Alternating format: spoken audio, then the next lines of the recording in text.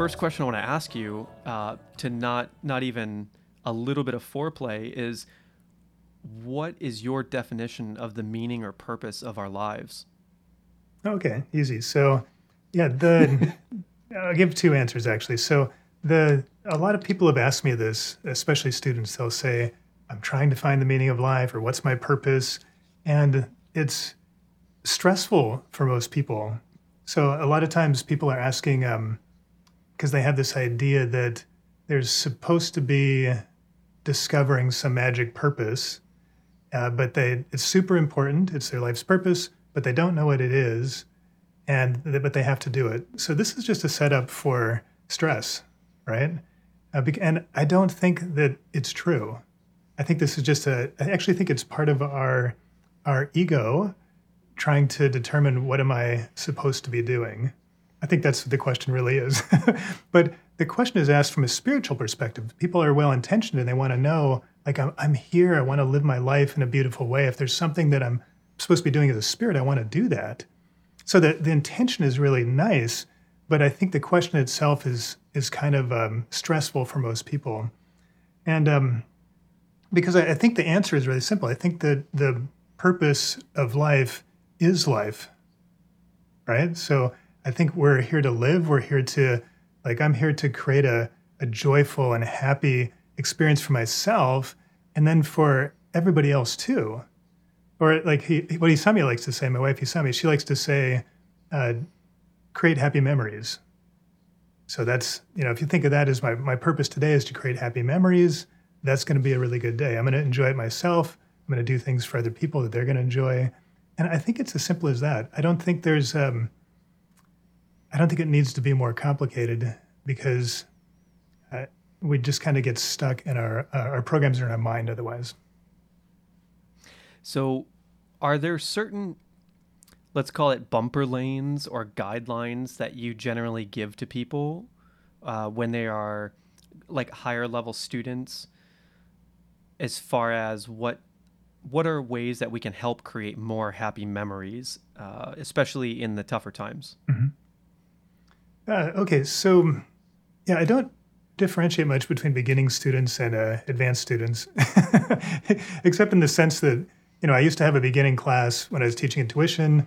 In person, I had a beginning class, an intermediate class, and somebody asked what the difference was. And I said, well, the difference is, in the beginning class, we can go a little faster because in the advanced class, everybody has an idea that they're advanced.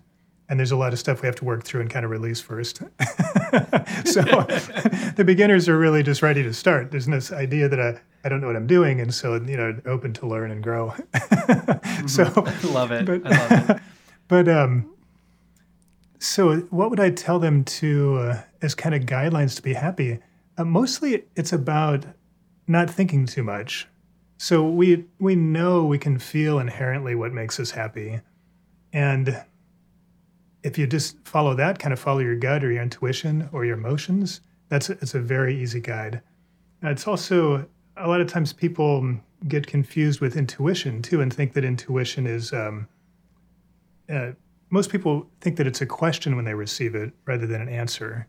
So for example, today I was walking through the bathroom and my eyes happened to glance over and I saw this little vitamin that I take sometimes. And right away, my mind said, oh, should I take that because I saw it? But I know that this wasn't a question. The reason my eyes flicked over and saw it was today's a good day to take it.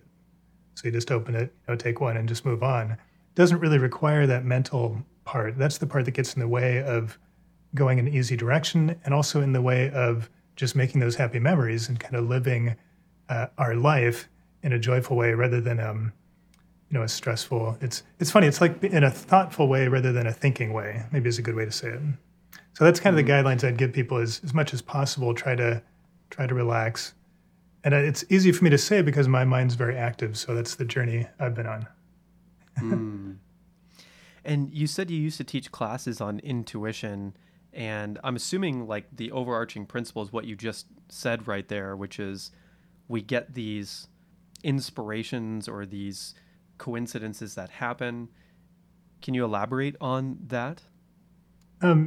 So for the intuition classes, you mean, or?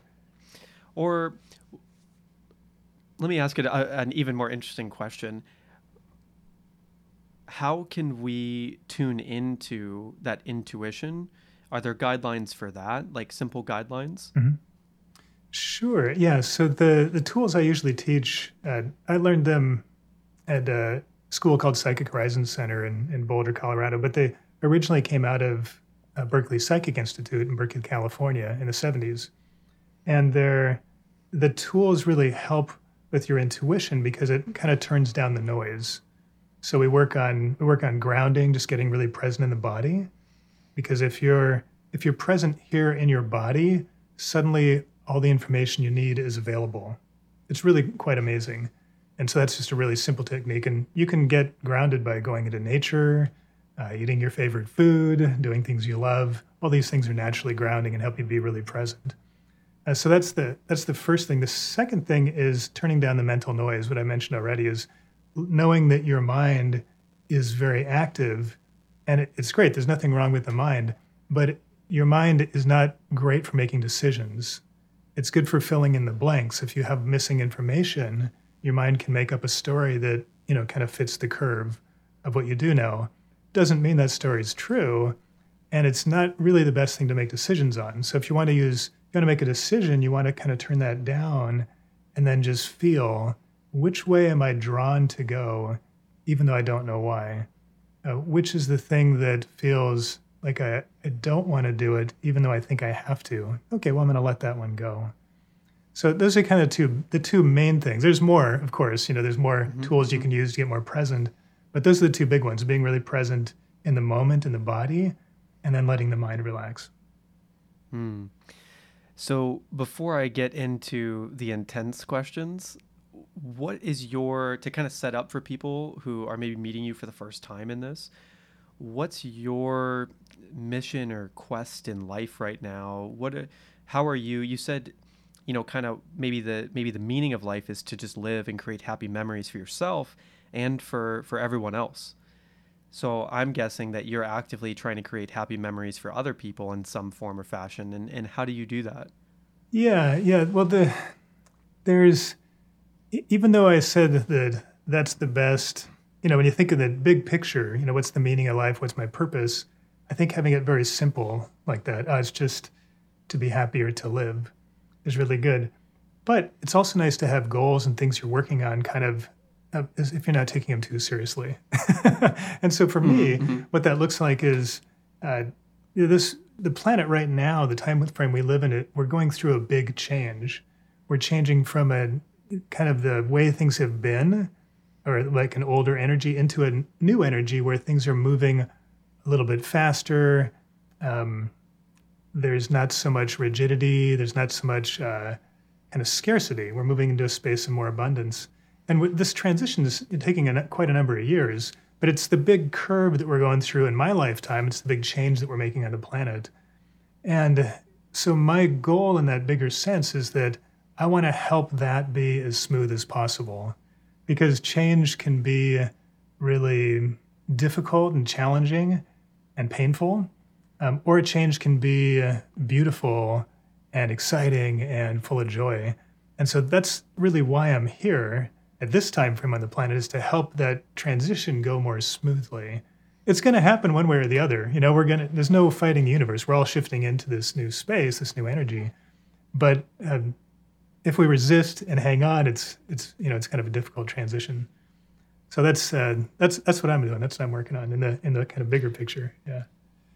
And I wanted to go somewhere else, but now that you just brought that up, what is the new era kind of look like that you're talking about, and what do you think the timeline is to?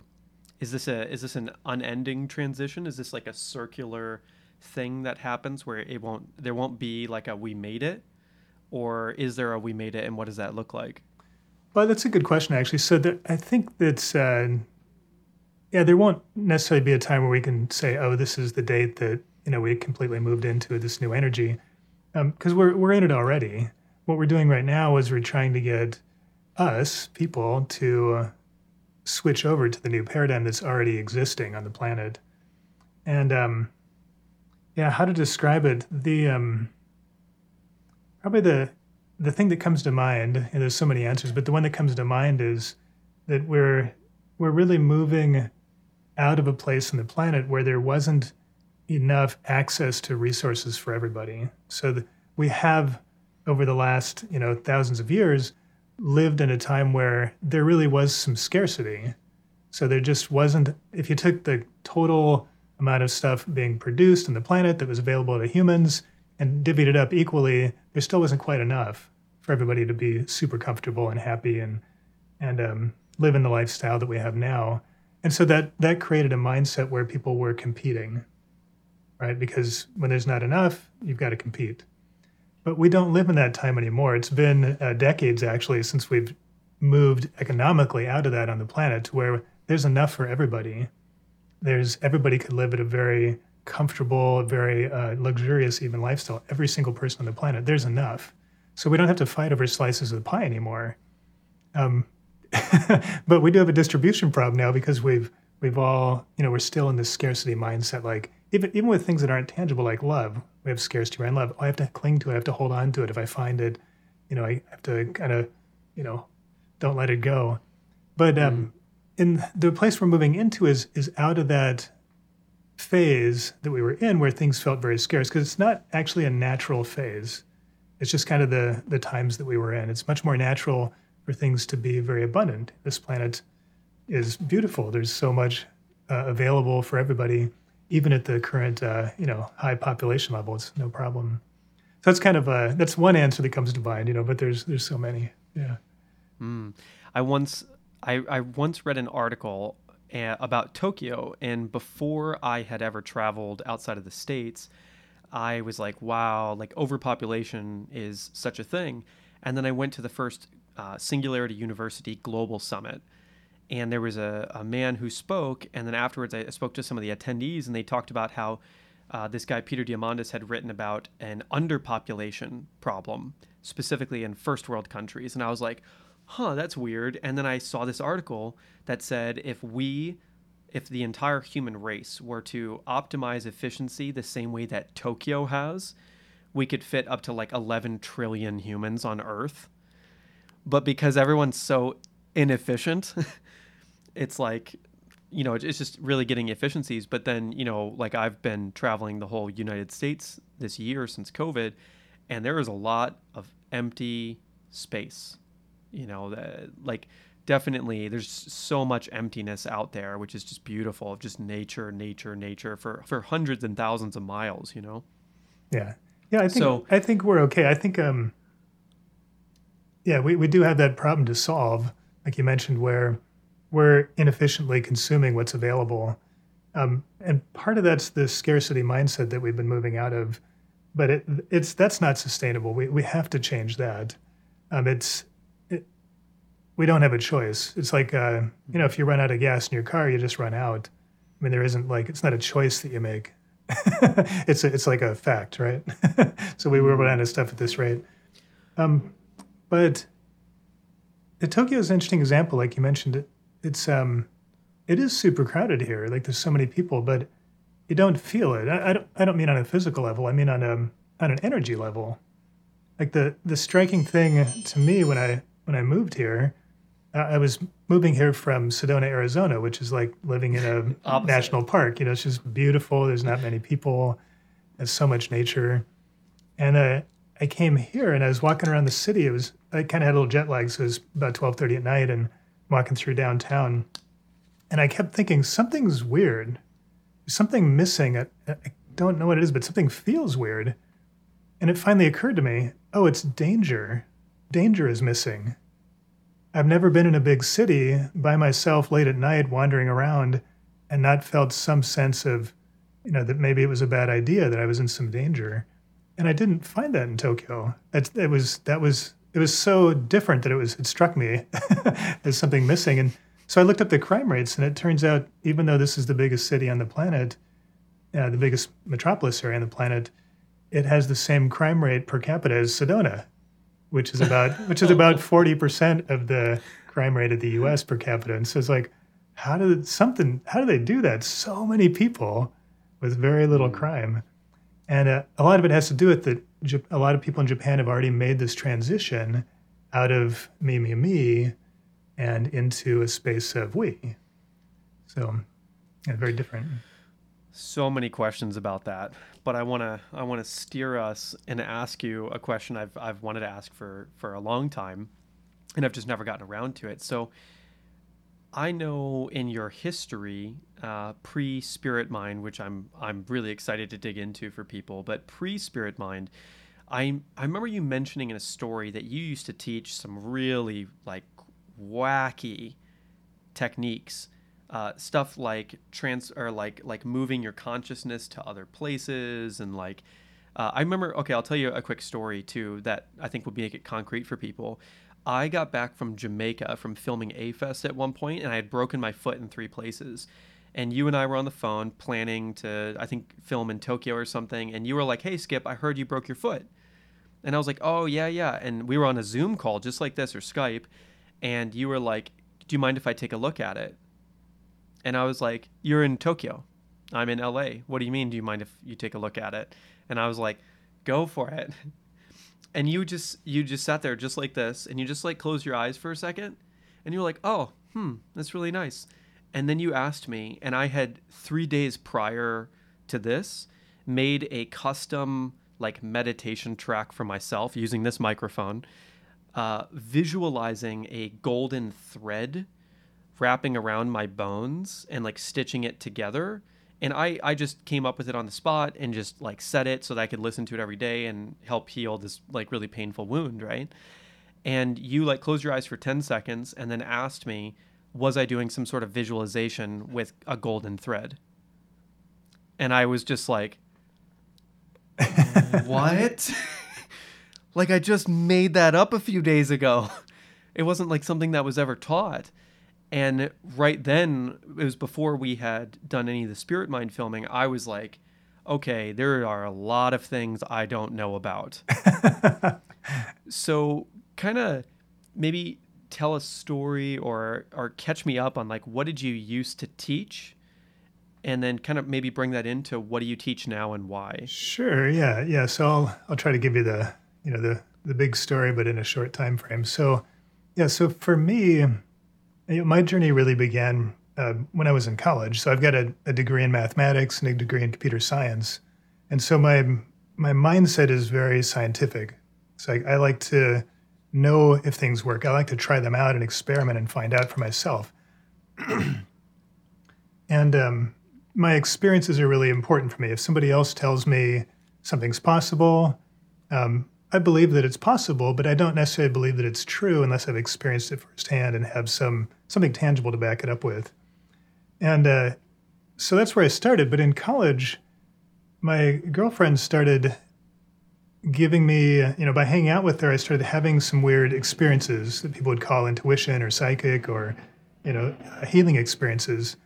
I didn't know if any of this stuff was even possible, but I thought, this is fascinating. Either I'm going crazy or all the things that I believed were true are not, it's not that they weren't necessarily true, but there was a whole bunch of other stuff that was also true that I didn't know about.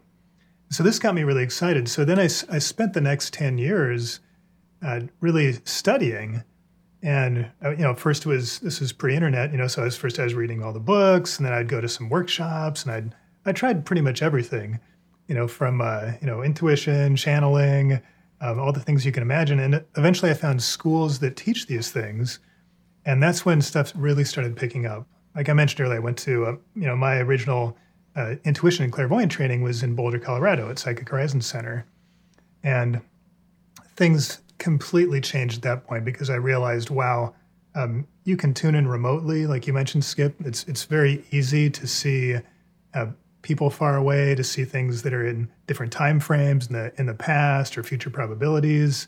The limitations that we have in our physical senses only exist if we're dealing in the physical. But we can use all of those senses and sort of decouple them from that time-space kind of lock that we have in our body and use them to spread out. It's really fascinating. And for me, it was just a hobby. I just wanted to know if this stuff was true. And again, like I said, if I can try it and have some experiences, that's compelling to me. Somebody tells me about something, it's interesting, it's a fun story, but I've got to do it myself.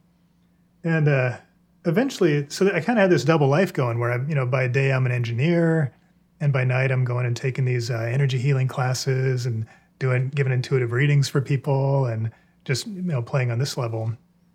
And then I started to mix those together and doing those at work. And then eventually I just said, hey, this is really my calling. I'm just going to move out. I'm going to see if I can move on from my career. I had a 15-year career as a software engineer. I'm going to see if I can move on and do this intuition stuff full time, this healing stuff full time. And that was 15 years ago now. Wow. And things got. And wait, you had a daughter at this point as well, right? Yes, yeah. Yeah, my daughter's. And how old was she? She was. I was sort of in the middle of my clairvoyant training when she was born. Wow. That, for me, because of the kids, like, that just adds such a level of respect and understanding of, like, choosing to leave your career while she's around, that's like a whole nother thing. Yeah, well, it's funny. So,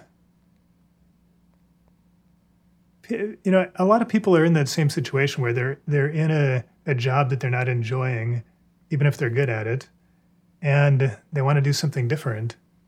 And it was the same for me. And as scary as it is to make that choice, it's a little bit scarier for me to stay in the old situation. And so what actually happened was, I'd worked at a bunch of little startups. I worked for the government, but eventually a startup I was in got purchased by Sun Microsystems. And I hung out there because it was really good and, there was nice benefits and so on. And then eventually I got this 10-year gift that said, oh, including your time at the startup, you've been with us 10 years. And that's when I realized I needed to make a change. Because it's like, 10 years, wow. If I don't change course, I'll be getting that 20-year gift before I know it. And it's like, that's not really acceptable because I don't feel like I'm contributing the way I want to. I'm getting paid. I'm successful. Like, I was really good at what I did. But as like, there's something in me that I want to give to the world. I don't even know 100% what it is yet, but there's something more that I want to give. And so I decided to lean into that. So for me, it was fear of the same, not fear of the new. The fear of the new was there too, but the fear of the same was bigger. Yeah. So anyway, so I'll give you the rest of the story real quick. So after that, I started doing healing work and intuitive readings full time. And at 10 years, I had a private practice doing it. I was also teaching energy work and healing work.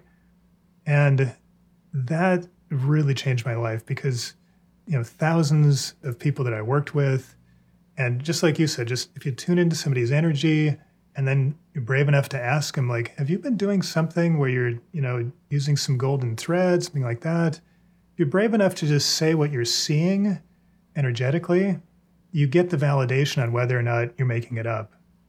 And so just time and time and time again, I realized, I'm not making this up. There's no way I could be across all these test subjects getting the same results. So something's really happening.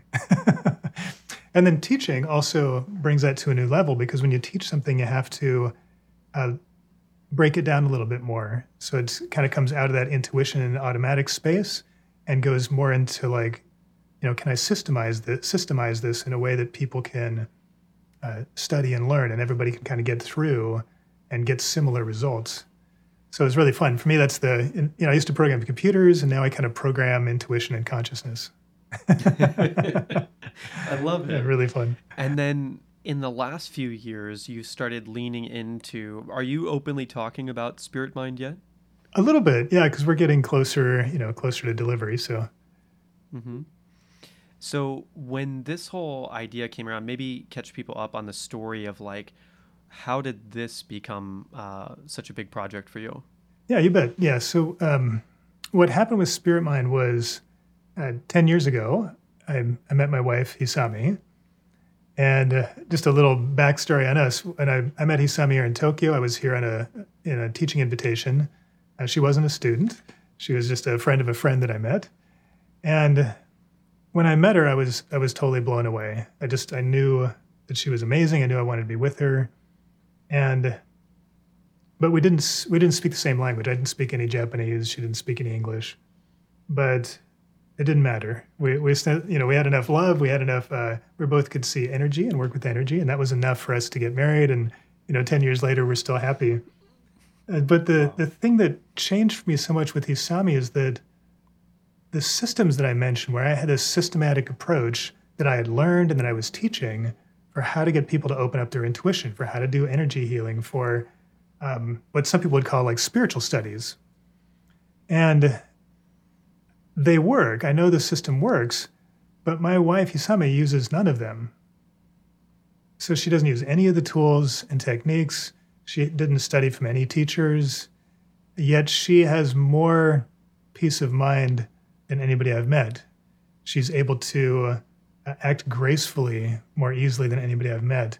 She really lives in a way that, is a kind of the highest form of what I'd hoped I could attain by following all these systems and rules, but she doesn't follow any or any that anybody else has.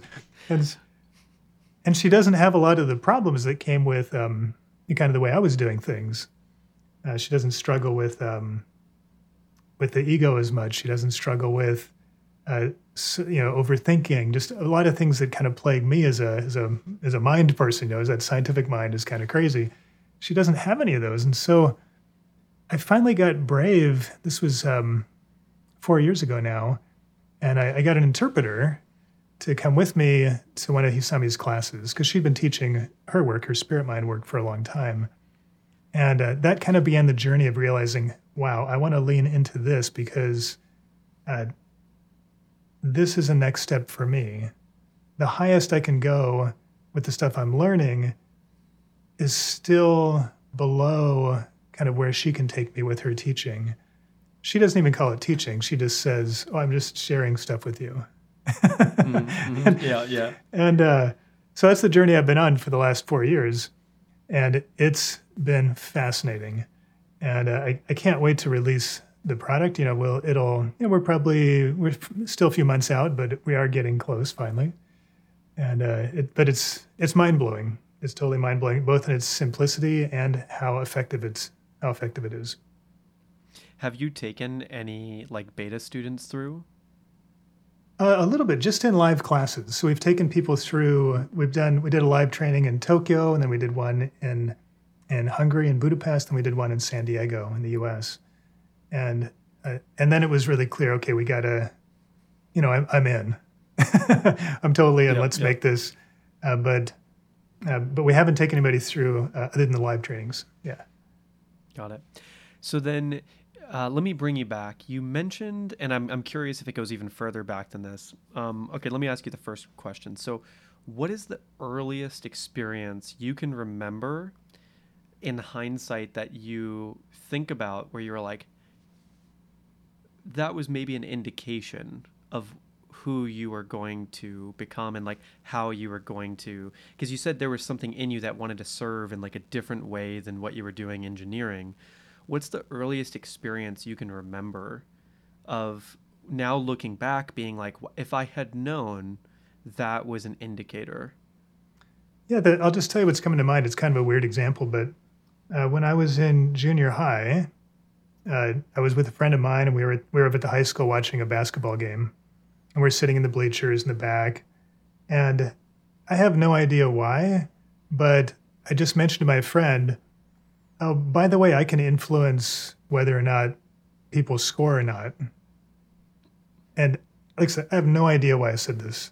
And he said, well, that's crazy. You can't do that. And I said, okay, well, let's just go for it. So I said, okay, what I'm going to do is I'm going to stop. We're going to get when people go to score, we're going to block the ball so they can't make it. They can't score. And so they were tied at the time. And they were playing the score. Both teams were pretty good. So it was going up, going up, going up. And then it just stopped. And so they tied. We went into overtime. My friend's looking at me. He doesn't believe me. We go into the second overtime. We go into the third overtime.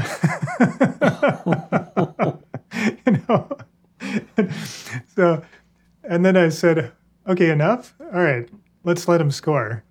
And then I changed the energy, boom, next basket goes in. And I was just playing. I didn't have any intention. It just occurred to me that that was possible. And I don't even know what I did, looking back. Like I said, I was in junior high. I was pretty young. I was maybe 13 or 14. Wow. But that's the earliest one that comes to mind, where it's like something really just totally outside the norm happened, where I had this confidence and this knowingness about something that nobody had taught me. And then we tested it, and it worked in that situation. Yeah. Wow. After that, did you play with anything like that? After that experience, were you like, No. what else? It was just a one-time drop-in. Oddly, I didn't. Yeah, that was just something that happened, and it didn't strike me as unusual. My friend was really shocked. He couldn't believe it, but for me, it didn't seem weird to me. It was just, I just knew this was possible, and I did it, but I didn't see any particular need to keep doing it. Like it wasn't, oddly, I'm not that driven to manipulate things. But I guess that's good. I'm lucky. Yeah. It's like the difference between Sauron and Gandalf, right? Right. Yeah. So you have a daughter, and so my question is, in regards to, let's say, like babies, small children, I can imagine you have a whole wealth of knowledge and insight into. I have so many questions about this, but is there anything like really important that you think could be shared that would really help people understand like the role of children, maybe in your life or in our lives? And I have so many questions to go from there, but I feel like there's maybe something really important that you could share, and then I can ask more specifics. Sure. Yeah, the things that come to mind is, for me, when my daughter Mariah was born, it just opened up something in me that opened me up to a love I didn't even know was there before. And it's just automatic. I was there. I caught her when she was born, and it's just unbelievable. Just that first look into her eyes, and I don't think there's any other way to get that other than having kids. Like for me, it was a unique experience that opened something up that never completely closed after that. It's like I knew that potential existed. But an important thing, I guess, the thing that comes to mind, it's probably important to listen and to learn, not the information that your kids have necessarily, because as an adult you probably have learned more information, but to listen and learn to their method of approaching the world. Is children are still in a very natural state. It takes quite a number of years for us to kind of program our kids into our culture and our society and so on. And so you can learn early on, like, what's it like to be free if you pay attention to your kids?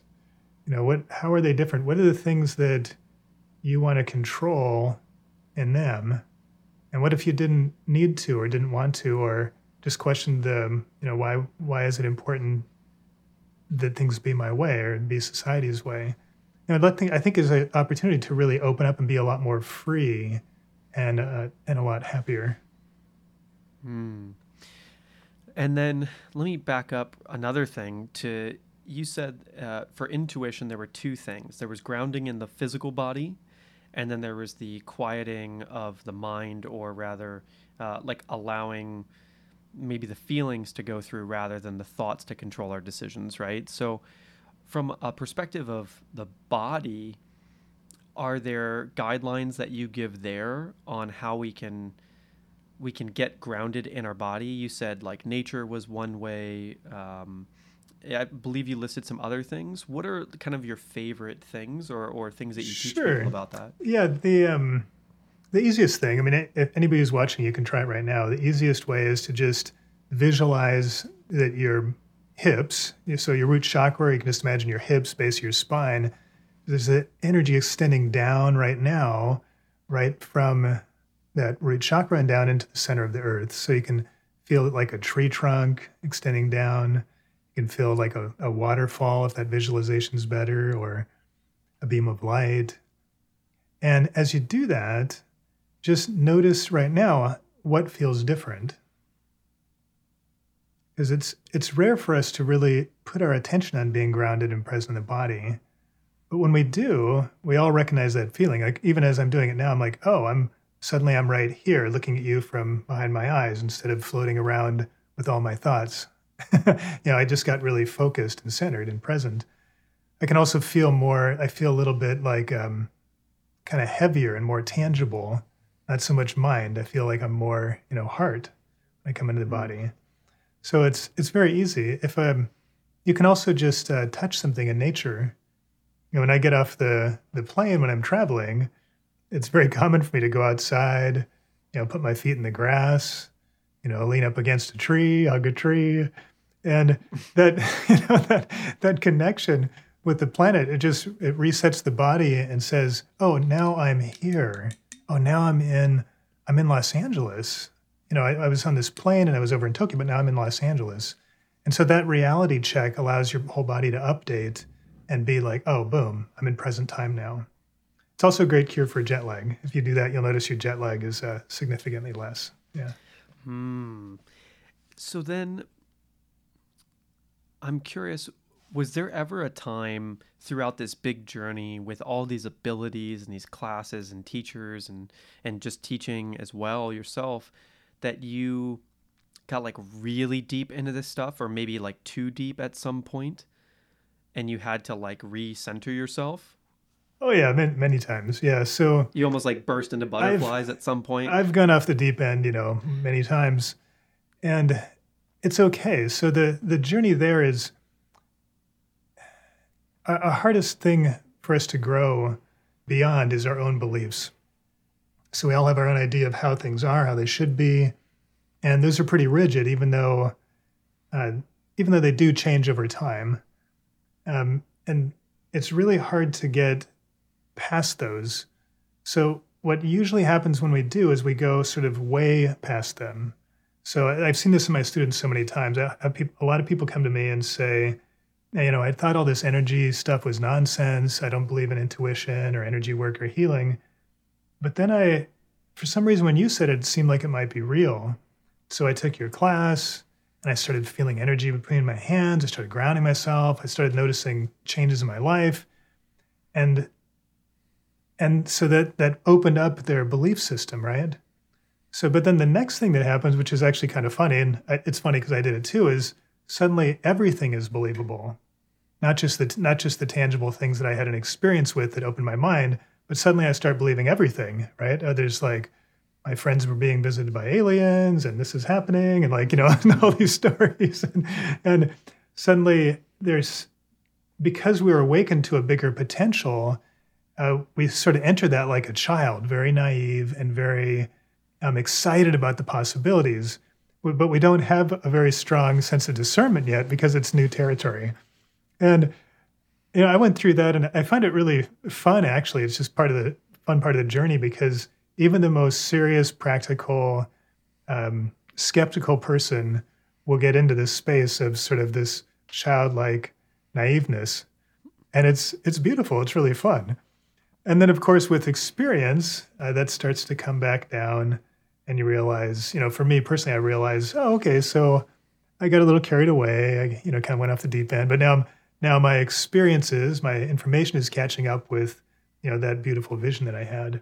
But, that happens over and over and over. That's just kind of the process of growth. So, interesting. And then there's this beautiful model you've described several times that I think would be awesome to hear again, which is there's I forget the terminology you use, but it's like the type 1, 2, 3, 4 or something like this, A, B, C, D, right? Yeah. I can talk about that a little bit. Describe that model. Yeah. So this is part of the Spirit Mind training that we're making right now, and so I should preface it. So the Spirit Mind training, it really is my story, but it's not my teaching, right? So it's my story of learning from my wife Usami all the information that she has and trying it on and seeing and trying to get it to jive with the things that I believed and knew to be true. So it really is my story, but it's not my journey. And a big part of that story, which is what Hisami had told me originally, she said, okay, there's these different phases of spiritual growth that we go through.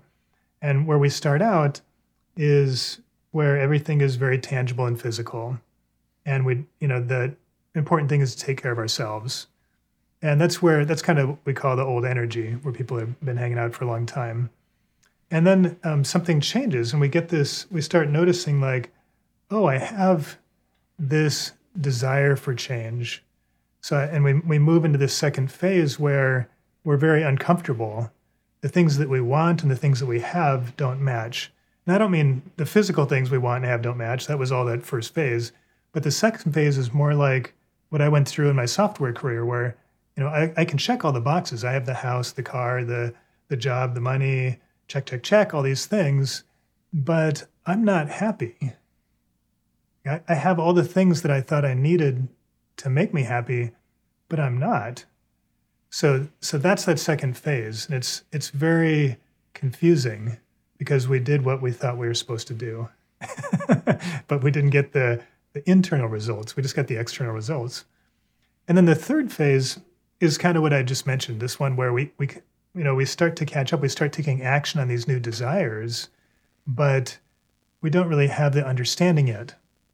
And so we can look kind of childlike and exaggerated and for me that went on for a long time. So I studied the furthest out things I could find. I studied how to get out of the body, how to travel out of body, how to leave and to bring other beings in and have them talk through me. I taught channeling classes for many years in Tokyo. I went about as far out as I can imagine. If there was something further, it's only because I didn't hear about it. It's the only reason I didn't try it. What was the farthest out thing that you did? Probably I would say the channeling is probably the furthest out. Traveling out of the body, and then there's something. I wouldn't recommend anybody do it, to be honest.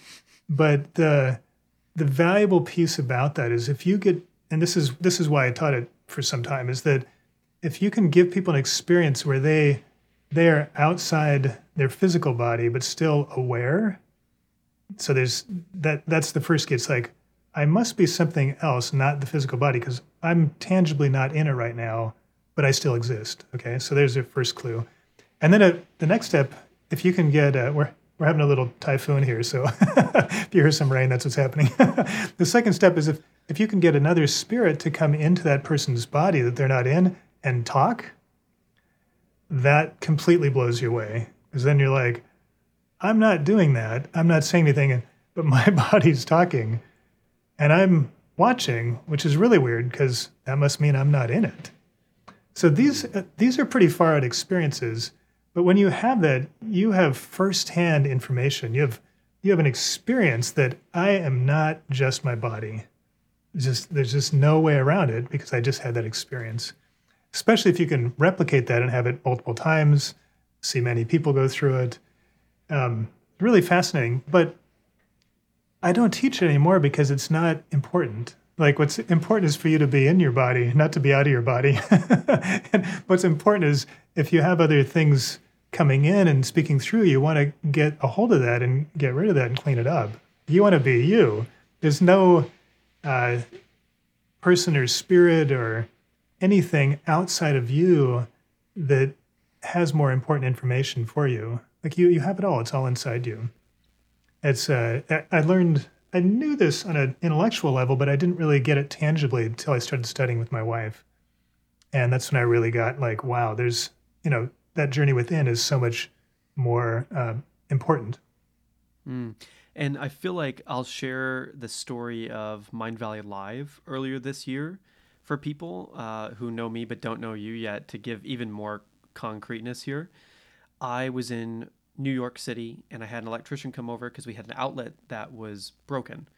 And it was 11 p.m. at night on a Sunday and the kids had school the next morning. So I was really trying to like rush him.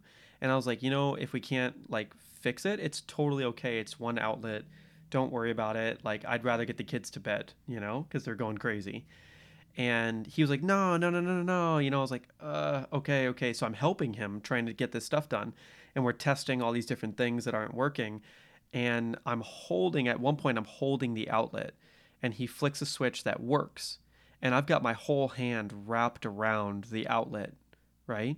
And I get such an intense electrical burst through my hand that I can't say anything. I can't move. I can't let the outlet go. The electricity is fully on and I'm gripping all the way around it. And I'm like, and it takes me, I'm not sure how long, 1, 2, 3, 4 long seconds to like wiggle it out of my hand so that I'm not being electrocuted anymore. And then my heart rate elevated dramatically, right? I started sweating immediately. My face went super red, and I barely slept that night because my whole system was just wired, right? And I pretended like everything was okay, and I was like, okay, let me get the kids to bed, and he left and everything, and it was all working. And it was 2 or 3 weeks later. It was about a week long process of I was like really sluggish in the mornings, which I'm a morning person. Like I love the sunrise. Like I love getting up. I have tons of energy in the morning. And at night, I fall asleep very quickly. And I was nothing but the opposite. And over the course of a week, it got more and more unlike me. And then it really was a strange experience where I went to lunch with Tulin, and we were sitting there, and I loved talking to her, and got a fascinating mind. And she's saying something super interesting. Like I recognized that what she was saying was interesting, but what came out of my mouth was, I really don't want to talk right now. And I just said that. I looked at her and straight in the eyes, cold face, and you know me, like that's not like me at all, where I was like, I really don't want to talk right now. And then I just looked away. And it was at that point I recognized that like I didn't say that, but I said that. And so I had not had any sort of experience like you were describing to understand what was going on. I just felt bad. I just felt like, oh my God, like, why would I say that? I want to like unsay that. So I like turned and I was like, I'm so sorry that I said that. I don't know why I said that. And then I just went back, but I still felt angry. Like there was anger in me, but I don't know. It was a very weird experience. So then later that day, I was like coming to the party at the Mind Valley event, and I came up to you and I told you what had happened. And I don't even remember like the specifics of what I had told you, but Tulin was like really worried because she's like, you're just being weird and maybe like we got to do something about this. And I was like, I agree. Like, I don't know what's wrong with me. Something's really weird. And I told you the electrocution story, and I didn't connect the dots on these two things. And you were like, oh yeah, you didn't explain anything. You were just like, oh yeah, just like, you mind if I take a look? Right? Same thing with the golden thread. And you put like your hand back here, and I broke out into an insane sweat almost instantaneously, and a crowd started to form, and I literally have sweat like beating down my head all of a sudden, and it felt like I like halved my weight. It was almost like clothes. Like if I was wearing a full jumpsuit, it just got stripped off of me and thrown onto the ground, and I like just started sweating, right? And then suddenly I started smiling, and it was like, and that's like my normal base mode. It's just like I'm almost constantly smiling while awake, right? So I went out to the party, and suddenly I felt completely normal again, and I felt like grounded and present, and I'm still not even sure what had happened there.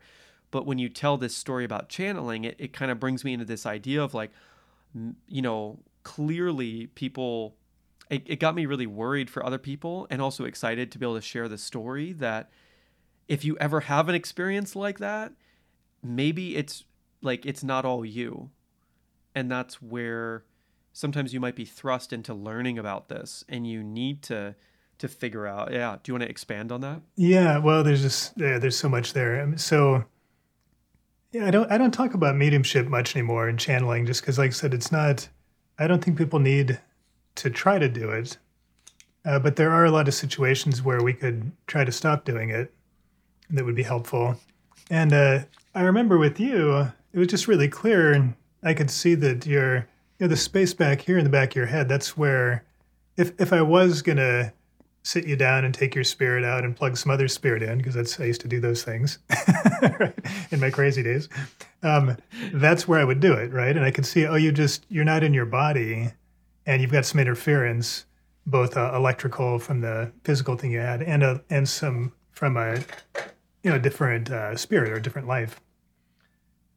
And so I just took it out because it's not that hard to do. It's the reason I make it sound really kind of easy is because it is. So your spirit and your energy has priority in your body. This is your body. So there's nothing else that can come in if you know that and if you claim that space as yours. So the example I'd like to use, it's like, I've got a glass here. If I've got this glass of water and, the water is my energy and the glass is my body, if there was a little oil in there that was not my energy, people might think, oh, I need to get the oil out, so I'm going to get a spoon or I'm going to get a sponge or maybe a laser, or something. I'm going to somehow get that out of there. But if you just poured more water in, the glass would fill up and then that would just float off the top automatically. So the only reason there's anything other than you in your body is because you're not full. So there's room. So it's not a hard thing. So you don't have to struggle or try to kick anything out. You just have to get you in and fill up with yourself. And there won't be room for anything else because you have priority. You always have priority in your body. How do we do that? How do we fill up? Well, there's getting grounded is one of the big ways, and also turning down the analyzer. When we're analyzing things, we're not really very present in our body. We have our awareness spread all over the place, and not just real places, but places we've made up. Like systems of thinking and models, and things that are just abstract. We're not in the physical. So to really fill yourself up, do things in nature, exercise, touch. These things are fantastic for that. But yours was a little bit of a special case because you had a little damage there. You had a little electrical damage to your system. So we just did a little quick touch up, fixed it. Yeah, it was absolutely insane. I was a different person. Yeah, but it's fun because, like I said, I don't talk about these things much. One, because it's not super important, but also because it's very hard to believe. If you haven't had an experience with it, it just sounds crazy. And so those are the two reasons I don't talk much about it. Yeah. Yeah, and that's exactly the reason I wanted to share it. Is anyone watching who watches my stuff, it happened, and then I Tulin was the one who told me to maybe talk to you about it, and she doesn't even know you. And I have known you, and I was like, I don't really know if this is something that's like solvable. I think I just need to I don't know, breathe and take some breaks. And then you did that, and I was like, oh, got it. Well, when I was in private practice, just not as I'm not a doctor. When I was in private practice as a counselor, an intuitive counselor, and as a healer, that was a very common story. People would come to me and say, I don't know why I'm here. I don't know why I came to you in particular. I'm not even really interested in this whole genre of stuff that you're doing, but I knew I needed to be here. And so here I am, right? And this happened all the time in Sedona. I had people come from other countries and say the same thing. And the answer was almost always the same. It was like, well, you're here because I can help, and it usually had something to do with a little disturbance they had with their mediumship. So just sorting things out to get them more present and to clear up any interference that was there. And most of the time we can just do it in one session, and people are on their way, and they just get a little thank you later. It says, I don't know what you did, I don't need to know, but I feel better. Thank you. So yeah, kind of fun. Wow. So what does your own work look like these days? Like, what do you do for yourself, and what are you improving, or what are the things that you work on? Yeah, well, for me, what I'm working on right now is really getting into the spirit mind training and into the spirit mind work with my wife. And so what that means for me personally is going deeper into turning down the mind and deeper into letting go of the ego. And the ego is not a bad thing. It's really helpful for building a business. It's helpful for self-confidence, all these things, but it's not a good driver. It's a good worker, right? But your best workers don't make the best CEOs, right? And the CEOs aren't necessarily the best workers, right? You kind of need one of each. And so taking the ego and letting it be that worker, but not thinking it's in control, and letting my spirit mind be that part that's guiding and sort of setting the stage. And so what that looks like for me is, I took a little bit of break from the normal energy work that I do and just said, okay, if I set those aside, can I get the same results doing this other techniques? And the answer is, yeah, I can get very similar results, and really fun. And the deepest thing I would say, and that's happened in that journey, is that the part of me that likes to make a system out of things and to teach things, and that engineering mind has become not less interesting, but something that it's less of a habit now than it was before. And so my habit is switching to be much more in the moment and natural and flowing. And I like it. It feels really good. My stress level is coming down a lot just from making these transitions. Yeah. And where did the stress come from before? Like, what were the things in your life that were stressful? Yeah, the stress, what I've realized, actually, even this week, I noticed, is like, oh, my life inherently has very little drama in it, but my mind has inserted a whole lot of drama all over the place into my work, into my relationships, into my health. Pretty much everything has some layer of story that I've created and tried to enforce or resist, or that has caused a lot of friction and a lot of stress and a lot of drama. But it's not real any more than any other thought would be. So it's, yeah. So the stress, I mean, where it came from, it comes from inside. So an example, but like I could use an example of with work. So if something's happening at work, like, so say I've got a new release going with Mindvalley, where we're re-releasing one of my products, and there's, some changes happening. Those are all good things. What the reality of the situation is, a bunch of people that I trust and that I like working with are collaborating with me to help more people in a way that I enjoy helping people. Like, it's all good.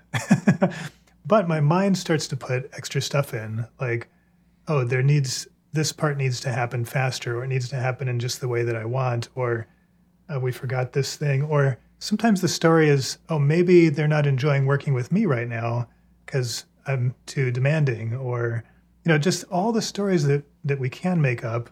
I make them up too. I'm no different than anybody else that way. So, and then starting to make choices as if those things were true. So I might send an email, and the unwritten premise of that email is that they're feeling a certain way, or that we're failing in a certain way, or succeeding in a certain way. And those things aren't necessarily true, but I'm communicating from that space, so people kind of have no choice but to sort of respond in that way. And then a dialogue starts happening that later I realize that's completely unnecessary. That's just a whole thread that I started from a little fear or insecurity that I had. And so what's happening now is I see those things as they're happening, and I stop. I don't send the email, and I just kind of, let the stuff float by and see what's actually happening. And it's always something beautiful. So like I said, I'm noticing there really is inherently very little drama in my life, probably in most people's lives. I don't mean to make light of it. If you have, real trauma or drama in your life, that's real too. But there's probably a whole mountain of extra stuff that you're adding on that's not necessary. And then earlier you mentioned that with the things that you used to teach, you would look at like current, past, and you said something about like potential futures, right? where you so basically what you're telling me is that at some point you did the time stone like Doctor Strange and like used to look into futures. Do you still do that now? And do you have any funny stories about that? Yeah, I still do it a little bit, but not as much as I used to. So I used to be pretty obsessed with it because again, I was just gathering information. So I used to look at everything energetically and just test everything. Is this, should I go that way? Should I eat this thing? When I'm driving to work, like which road should I take to get there the fastest? I used to use my intuition for everything just because I was learning and it was fun. It's a way of getting feedback. But I kind of spaced out. So ask me the question again there. So yeah, you used to do all these like probable future things. And my question was, yeah, do you have any like funny stories or interesting stories or epic stories about doing that? Epic stories. So the and there's so many. I'm trying to pick a good one. So Harold, what I'll tell you is it's a little bit different from your question, but here's what comes to mind. So what I learned from doing this, from being is like one, it is possible to stretch your awareness and lean into the future, and you can pick up on the different possibilities that are out there and kind of the likelihood that each one is going to happen. So you kind of get that probability space. It's not that hard to do. But the thing that comes to mind that I think people might enjoy is that the way to do it is much different than I originally thought. So what you need to do if you want to be able to sense what's happening in the future is you need to be very present in the now.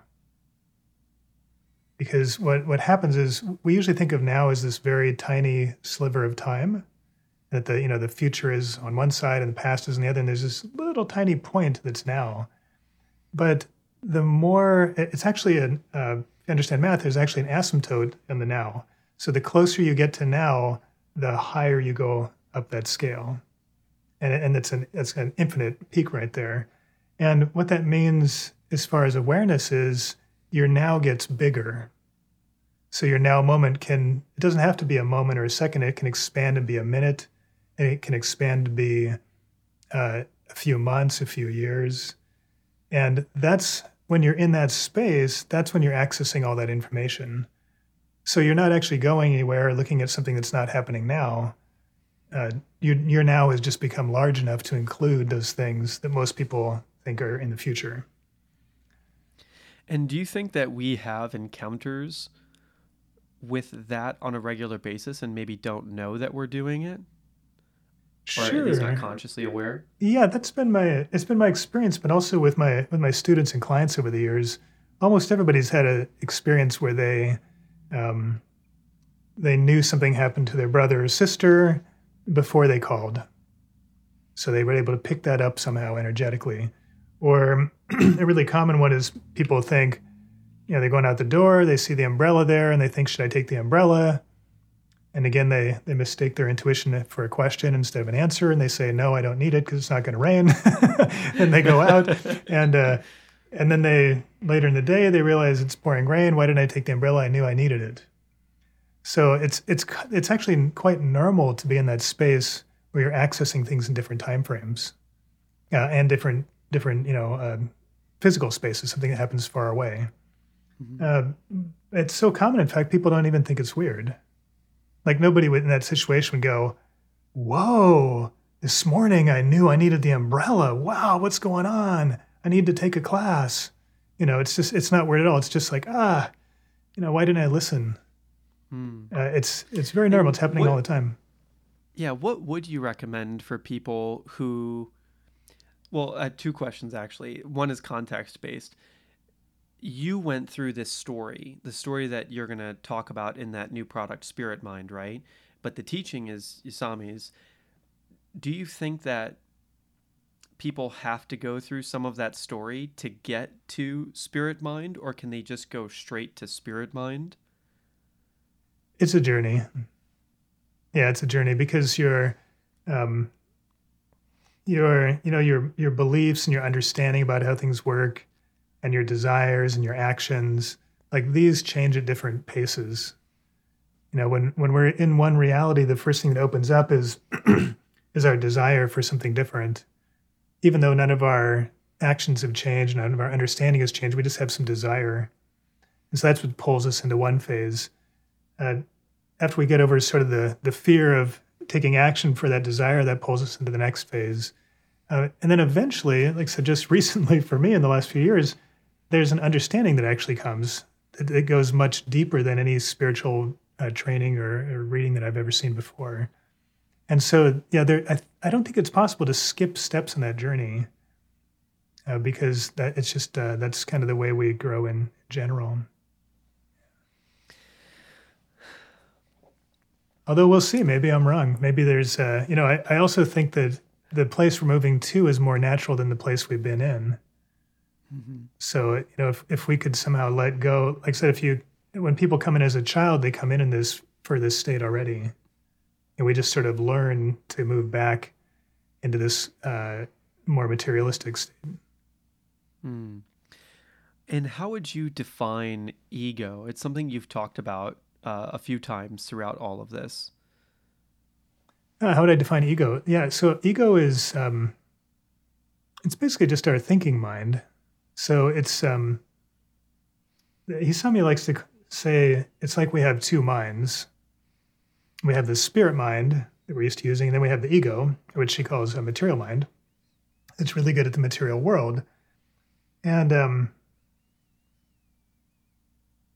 most of us think that we are this material mind or this ego. Like that's our identity. That's who we believe we are. When we say I, that's what we mean, is this thinking. I think, therefore I am. Right? We believe that's true. But even if you didn't think, you would still be. And so that's that's this other mind.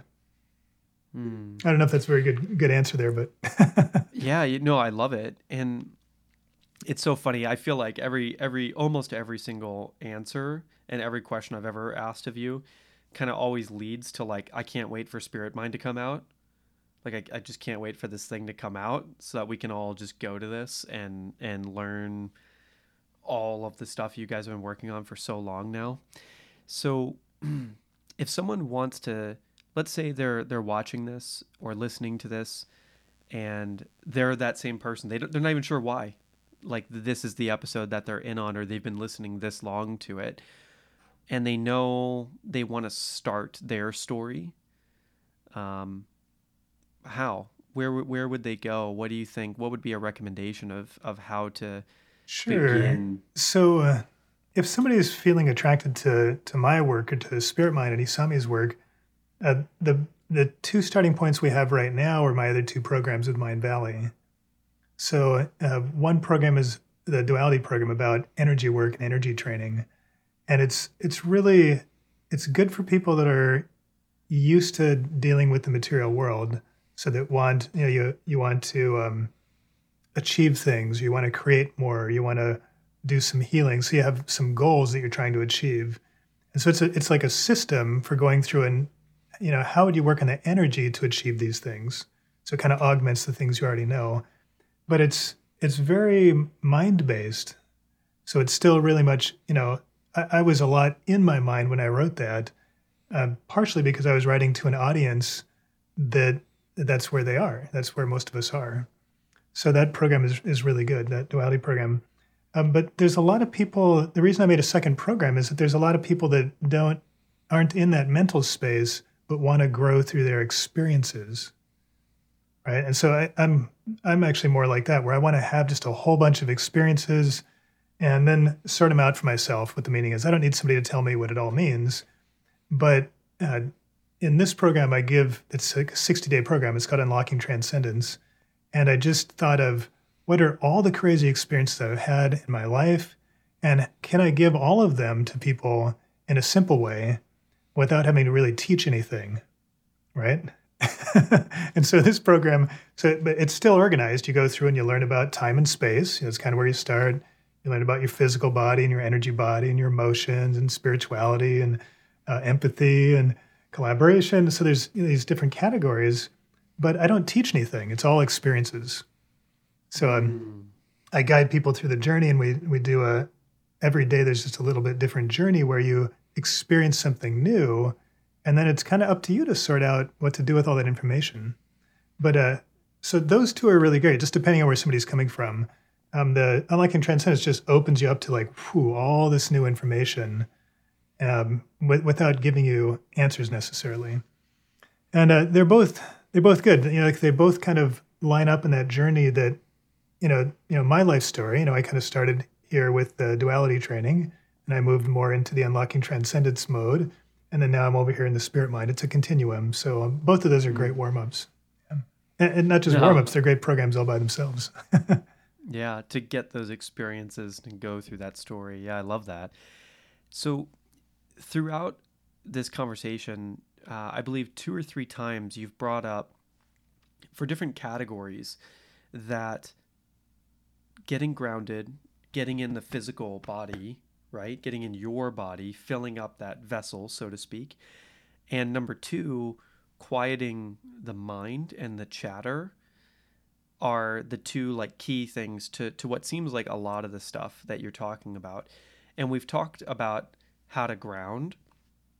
Do you have some guidelines on, because I mean we could talk for days about like different meditation techniques people talk about and learn and teach, but what are some of your top recommendations for quieting the mind?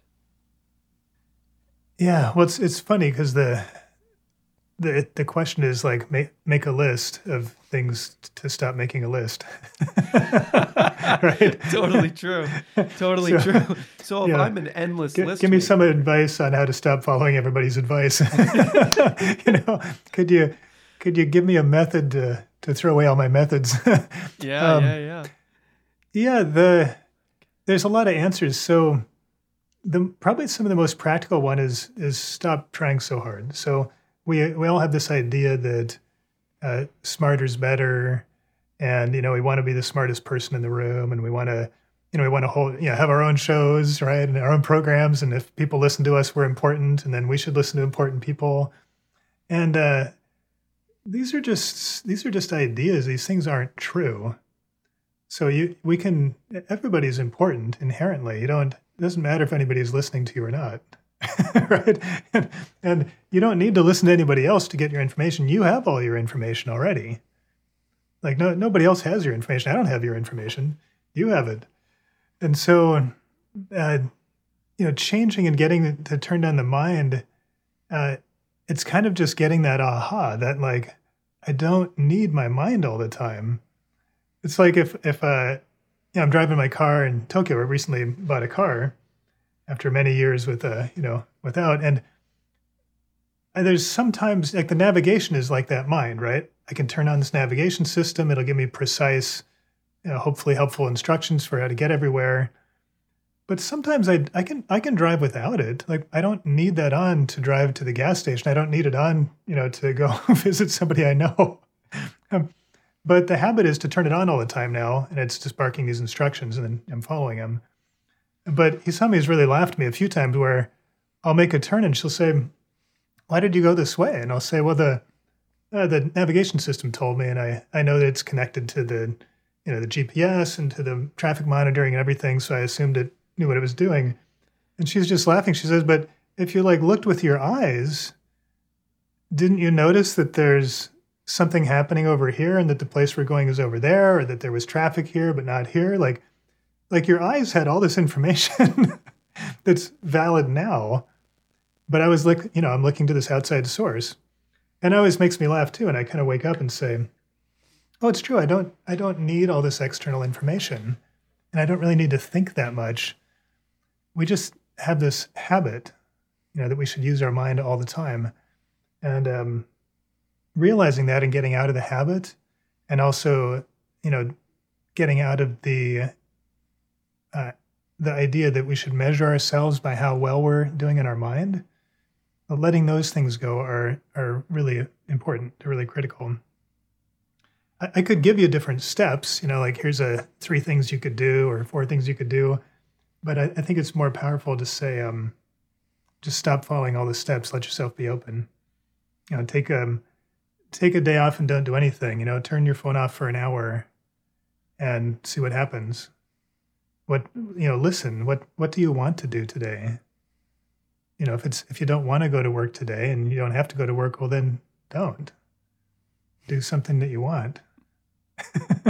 Right? It's not that hard. It's very, very simple, but it's challenging. It's challenging. It's a mindset change. Yeah.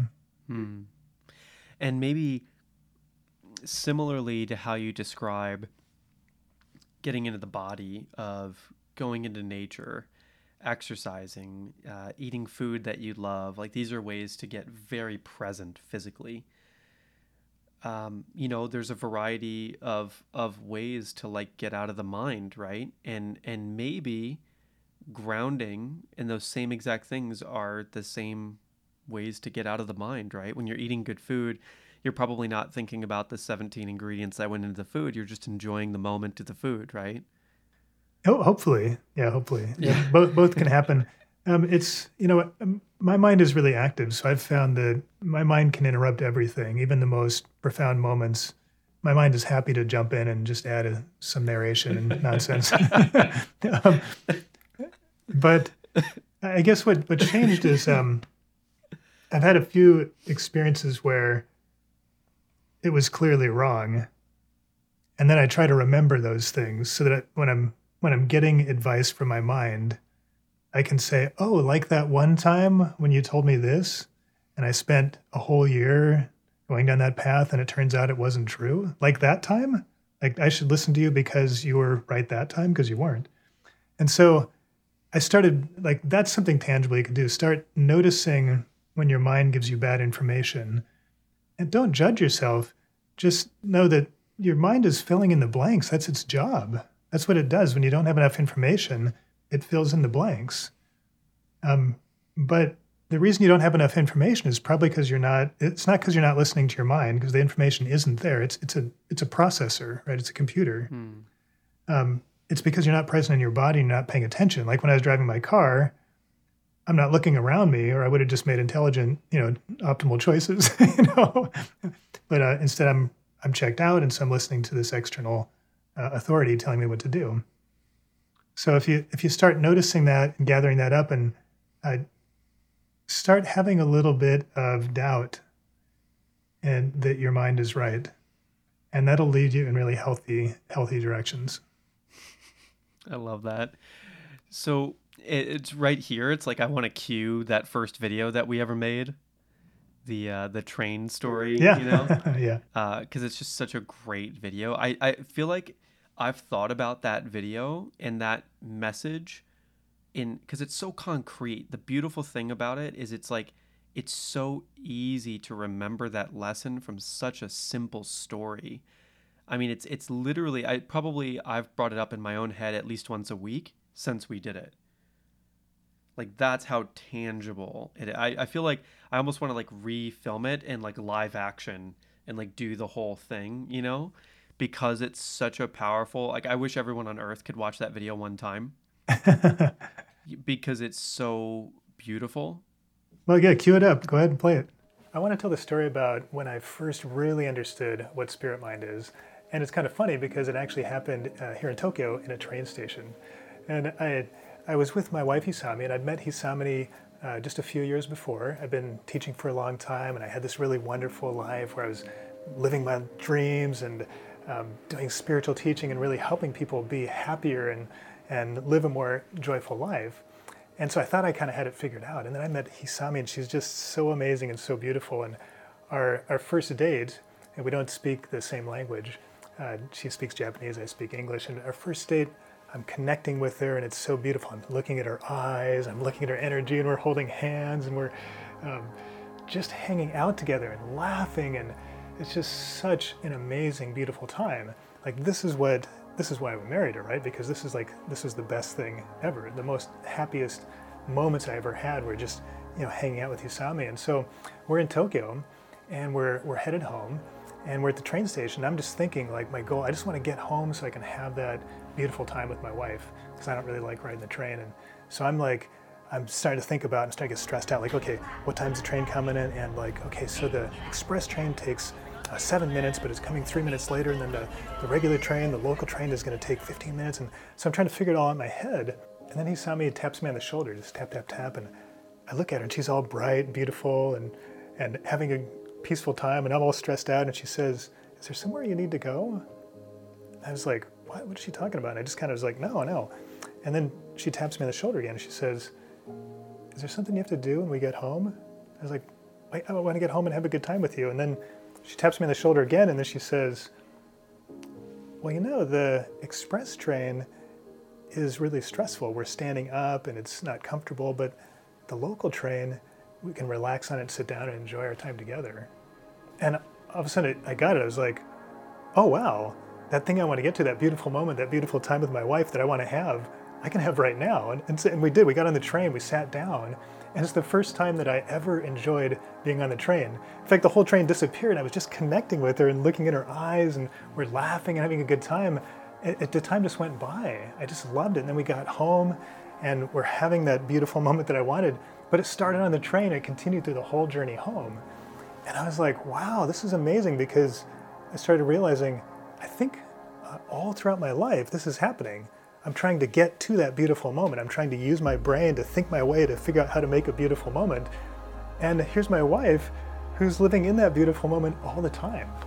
And this is really what material mind and spirit mind is. I was using my material mind to try to make a better life for myself. And Hisami was naturally living in her spirit mind, where she was just living an always beautiful life in every moment.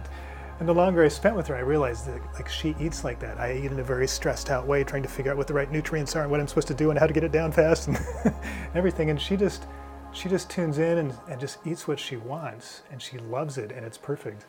And my whole life, I realized, even my most successful parts, I'm living in a really stressful way. And so, of course, in the last 5 years, that's what I've been changing, is putting more and more of the spirit mind together. And that's why I'm so excited about this training, is because I want to take that and get it to everyone. This always beautiful life that Hisami lives. And Hisami actually means always beautiful, literally. That's her, the kanji characters in her name. This always beautiful life, I want to bring that to everybody, because it changed me. It changed me from being a successful, stressed out person with little beautiful moments that I was creating, into a person that was just having a beautiful life all the time, even in the hard moments, having a beautiful life. And that's what I want to give for you too.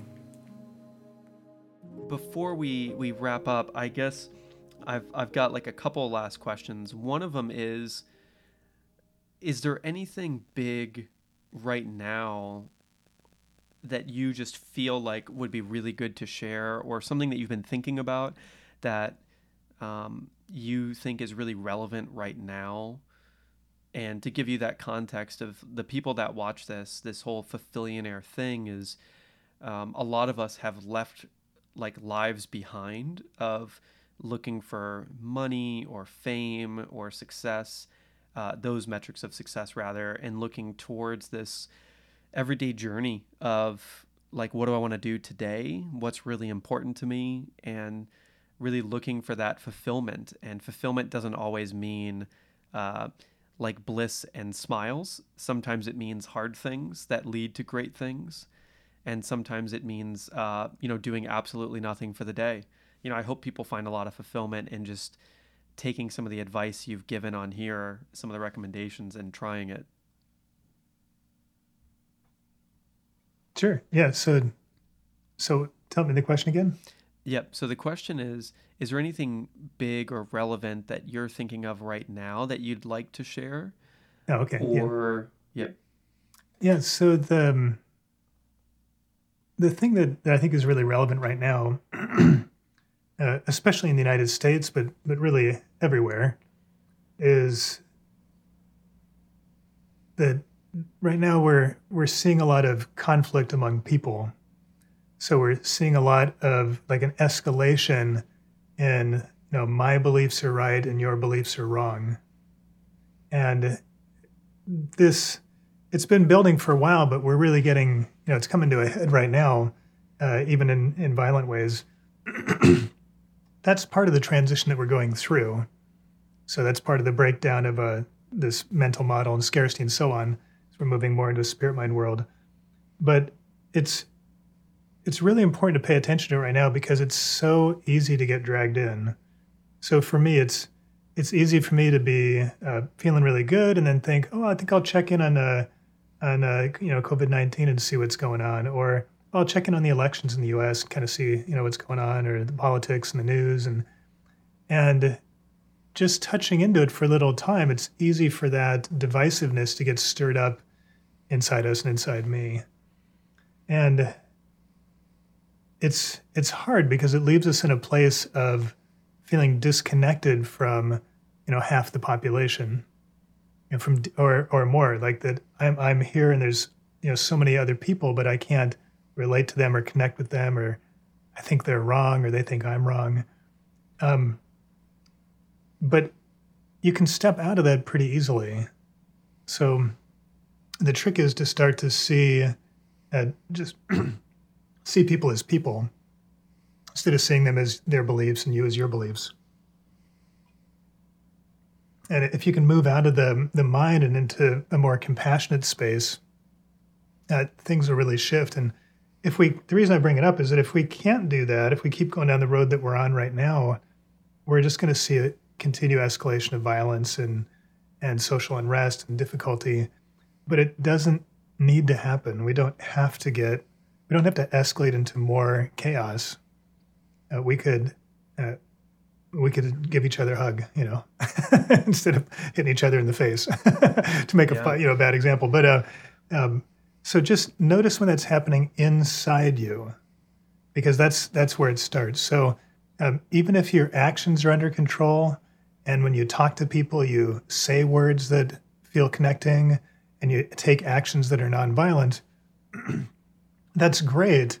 But if you're still having those thoughts inside, if you're still feeling superior to other people and judgmental about their beliefs and angry that they could possibly like that person or dislike this person, if you're having those thoughts inside, you're part of the problem. You're circulating that energy inside you and you're amplifying it. Now, hopefully most people listening here, it's not spreading through your words or your deeds, but it's spreading through your energy. And if you're a conscious person and you're spreading that energy, imagine all the people that are less conscious, they're spreading it too. And if you can't do it, if you can't change inside you and choose to stop circulating this divisive energy, there's no hope that anybody else can either. Right? So, if you're listening, that's the most important thing, is let that wind down inside you. And the way to do that is you need to fill yourself up with something positive. You need to fill yourself up with something that brings you joy and love and happiness, and focus on it, and just let that other thing die down. Let that noise resolve. There is no answer that you're going to come up with in your mind for this that's going to solve this issue of divisiveness. So you need to just fill up with something else and let that question just fade away. That's the number one most important thing we're working on right now. Wow. And that's so incredibly relevant to me personally. I'm not sure if I told you this, but last year I started a group called the President's Club with a couple of other incredible people that I had met before, and then they were all in Croatia at Mindvale University. And we've been on weekly or bi-weekly politics calls ever since, studying to be future potential presidential candidates, right? And as a piece of that, this is all so relevant because I went to the single largest BLM rally that was in Washington, D.C. I felt very, it was almost impossible for me not to go. I actually drove halfway across the country to go to Washington, D.C., to go to this protest, not to march with them or anything, but to film and document and see what was happening and why it was happening. And, obviously as everything has gone more and more and more, I've gotten way more educated and really tuned in to all the information and incidents and things. And it does not make any sense. It's such a chaotic situation that I'm so glad you said that now, because I really need to look at the way I've been processing all these things. And I'm constantly trying to ground and center and come to peace. And basically my only solution has been to not pay attention to it. But then I think... You feel neglectful, yeah. Yeah. Yeah. Yeah, and it's a careful balance. So yeah, I'm not. I should be, give a little caveat. I'm not saying that people shouldn't be protesting. I think it's really important that people are protesting right now. Um, but that can be done from a different space. It can be done from a space of, I love my country, I love my planet, I love my fellow human beings, and so I want to I want to help create a world that's where everybody can be happier, where everybody can get along better, where we don't have all these really harsh inequalities that we have right now. So that's a beautiful intention, and that's worth fighting for. The part that we want to calm down is I'm sort of talking from the sideliners like me, where I'm in here in Tokyo, so I'm not in the marches, but it's easy to tune in and get angry about like the responses and this all the, there's a lot of stuff to get frustrated about right now. So we got to kind of keep our eye on the ball, the ball, and the ball is creating that happier space for everybody, and that starts with me. If I get upset for a week and I'm really grumpy because I've been upset about watching the news, that's not aiming toward that goal. That's going back there. That just means I got distracted into the noise. Yeah. Got it. Yeah. What a good time for spirit mind stuff. Yeah. It's good timing for the practices. Yeah. Yeah. I mean, thank you. I'm really excited. So you said the timeline on spirit mind on this thing that everyone's going to be excited about after this now is like a few months. Yeah, I think we won't finish it in 2020, but it should be, not very far into 2021. Is there a list or somewhere we can go to get Sure. Yeah, on you can go to my website. Easiest way, you can go to www.jeffreyallen.love, and that'll send you to my website. and you can get on. You can sign up for the free energy starter kit or anything else, and that'll get you on my personal list. I don't send very many emails, but you will get one when we release the Spirit Mind training. Yeah. Awesome. I think you can also go to spiritmind.com. There's just a simple landing page where you can put in your email, and you won't get anything except for the invitation to the class. So that's maybe perfect. A easier way. Spiritmind.com. And then, is there anything else? Do you have any questions for me or anything you'd like to talk about before we wrap up? Feels pretty complete. If I kind of check out the energy of who's going to see this, I would say the biggest thing that I see is people watching are looking for more confidence. So there's a sense there of, I want to have this level of confidence, this level of information, but I have this right here. And the only thing I would say to that is it's okay. Wherever you are, just be authentic. And you're going to find that to be way more empowering than, trying to be in a place where you think you should be instead of being in a place where you are. Yeah. But otherwise, it looks great, Skip. Everything looks really complete. Yeah.